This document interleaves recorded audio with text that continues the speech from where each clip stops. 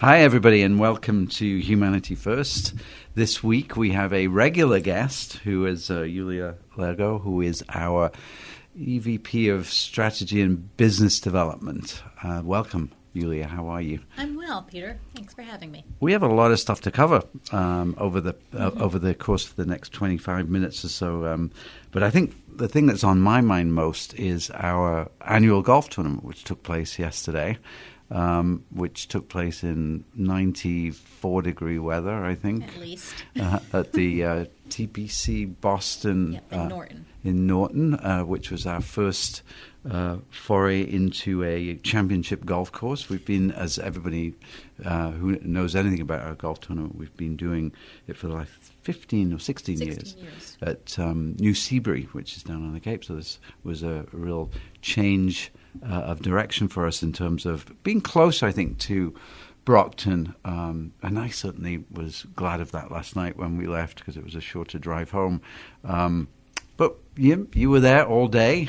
You were out in the sun. You were at various places on the golf course. How do you think it went? I thought it was a wonderful event. It went really, really well. You know, we were at a new location, so there was a lot of bugs to work out. But Lee Lopes has been managing the golf tournament and is just fantastic at all of it. It went really smoothly. So much positive feedback. The food, the location, the quality of the course. Everyone seemed very happy.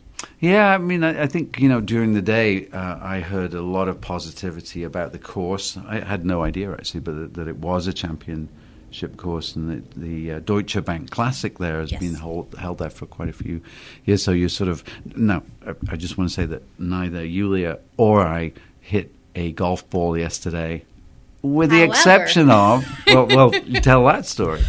Well, one of the fun things we had at the golf tournament was an air cannon. So on the first hole, you can give an extra donation and use the air cannon to shoot your ball 350, 360 yards towards the pin. And it was great fun. Peter and I each took a turn at it. I was very pleased that we had two teams representing BAMSI staff come. And the facilities crew was on one of those teams, and they let me take one of their shots. And it turns out I was closest to the pin. Oh, you were? And I helped them eagle it. Did you actually go and see where the ball was? I didn't. No, I didn't either. But from all the shots, it looked like mine was going to be the best, and it was. Yeah, of course, Yulia would say that. They told me, so I... Yeah, okay. Yeah. Yeah, it was a lot of fun, and... certainly something that we did last year as well. Yes. I think people really got a kick out of that. It's a beautiful course. It is an opportunity for people to give to BAMSI, and they did. And I think just so that people know, and I find this very strange, but we do a thing called a mulligan, which means that if you pay $25, if you do a bad shot, you can do it over. Is that right? Yes. I did have this thought yesterday. We should go around the course selling mulligans to people who make terrible shots as they throw their clubs into the lake or whatever. But I think the feedback that I got was it was a wonderful course. People had a great day. Fortunately, there was a bit of a breeze that came up a bit later in the day, so it was a bit of a break from the intensity of heat. But a lot of people came up at the end and said, they'd be interested in doing something more with BAMSI. A couple of people came up and said they were interested in the programs. And, the whole idea of these events really is to get out there and tell a story about BAMSI and what we do. Because, and as I said yesterday, you don't want to be the best kept secret in your geographic area, because non-profit business is not about being a secret anymore.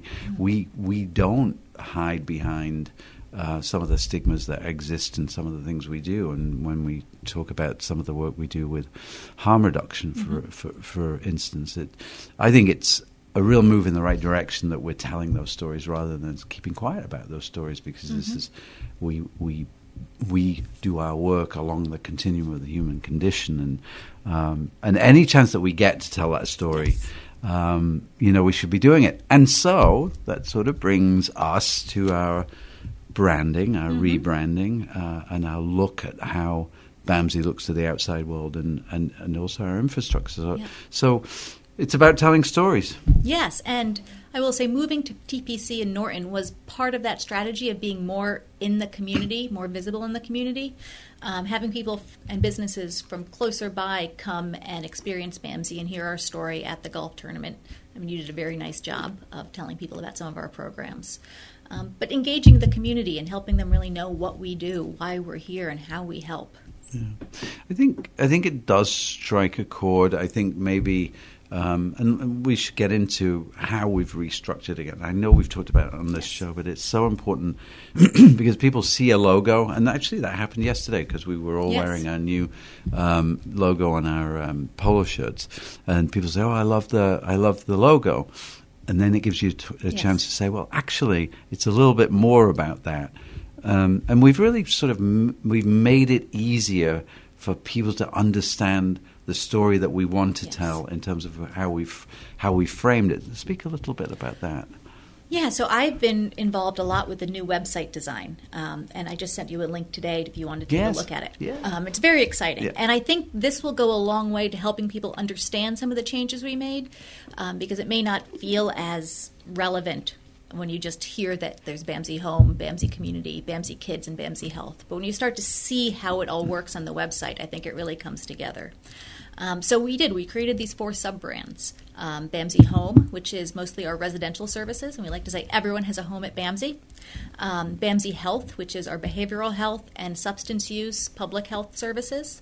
Then we have, in care coordination, BAMSI Kids, which is all the services we provide for children and families. And then BAMSI Community, which is really about addressing the social determinants of health around isolation, and how we bring people together to support themselves in safe spaces and create community, which I think is incredibly important to all the other work we do as well. Mm-hmm. So it's been really exciting to kind of build those out and see how they work. One of my favorite pieces of the website is that we want to put a quote on every page. So we want to start every page with a quote of either someone who works in the program or someone's been served by the program, and sometimes it's both. For COPE, we have a great quote from Mary, who was served by a program similar to COPE and now runs our COPE program. And it's just really beautiful to see why she's dedicated to this work and why that's the heart of BAMSI. Yeah. It's interesting whenever I do orientation, I do this thing where I say, it's not unlike being a lawyer or a doctor or whatever. There are many paths into this kind of work. Mm-hmm. And when we tell these stories, we're telling these stories to different people, right? We're telling them to people who might want to give to BAMSI, but we're also telling a story to potential employees. And everybody, for us, is a potential employee, right? Yes. Everybody has something that they can contribute. And you mentioned lived experience. Yes. And I think that really is the next transformational moment in the work that we do. We're bringing people into the conversation who have survived, mm-hmm. who are in recovery, who are defining this disease or whatever the thing is, whether it be addiction or mental health. They're redefining what recovery looks like, and they're giving back to people in the community, and I think, or people who are struggling. And so in that sense, that story is getting out there. Yes. And people are thinking, there's something I can give back. There's something I can give back. And what I think really resonates for me is, not just reaching out to employees, but reaching out to potential clients and having them hear, that was my story. This is where I was, and now someone is working to help people like me. Yeah, I mean, it's just so important to do that, isn't it? Yeah, it's seeing how you can impact the community and how your, a story that you may not have been proud of at times, or that you may have really struggled with aspects of it, how telling it in its raw form is just powerful and can be transformative, not just for yourself, but for others. So how are we going to be doing things differently going forwards? I think traditionally nonprofits have sort of been behind the curtain, What are we going to be doing differently? So we've already been very involved in the community through a lot of our behavioral health and community service programs. But we really want to step that up a bit and be more visible. So working with Hannah in Plymouth, for example, to raise our profile. One of the largest challenges we found to gaining employees in Plymouth is they don't know who BAMSI is. So they see a job posting and they're like, I don't know who that is. I'm going to go with someone who is tried and trusted, and I understand what they do. So raising our profile there through events and different activities to really help us be better known. In Brockton, it's the same thing, being more visible. Maybe doing some of our events that we've done for just programs, trying to open them up to the wider audience. So people understand what we do, and maybe they can see a role for themselves in it. Yeah, actually the Recovery Learning Center, or the RCC, should I say, which is, by the way, a program that is run for and by people in long-term recovery from mental illness. Actually in behavioral health conditions. A few weeks ago, we had a Saturday open house and invited all sorts of different people. Actually, the fire department was there to talk to people about swapping out their CO2 and smoke detectors. We had health advocates there. We had people that were giving vaccines, and it was so great because people would wander over from different stores and say, "What's going on here?" And you know what was interesting was Hannah. You mentioned Hannah and the Thanksgiving Day parade, which we were in, and a number of our staff were in.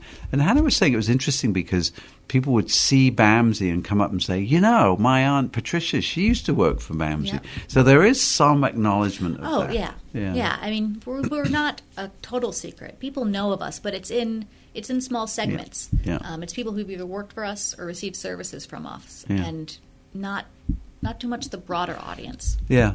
So how does this dial into philanthropy? Because when we talk about our vision here, we talk about making sure that this is an organization that embraces philanthropy throughout the organization, the board, the staff, and really leverages that in our community so that we're able to do that little bit more than you would do with your regular contracts that you have. Yes. So donors really like to know they're having an impact.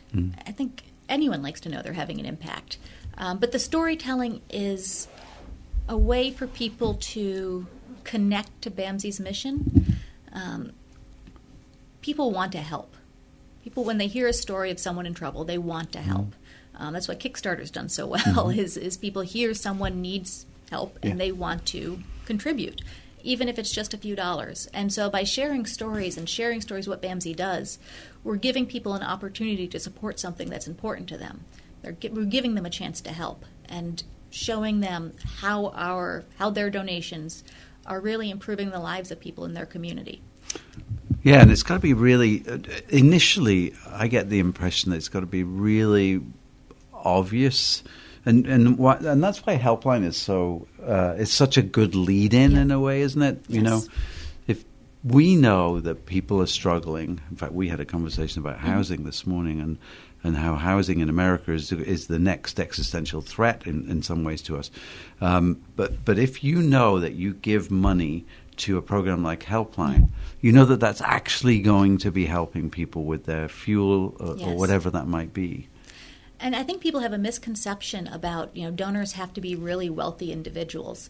But time and time again, studies have shown that people from low-income neighborhoods or low-income zip codes give a greater percentage than people from higher income. So it's because they know what the benefit can be. Right. They've experienced the need for these services. They have friends and family who need the services.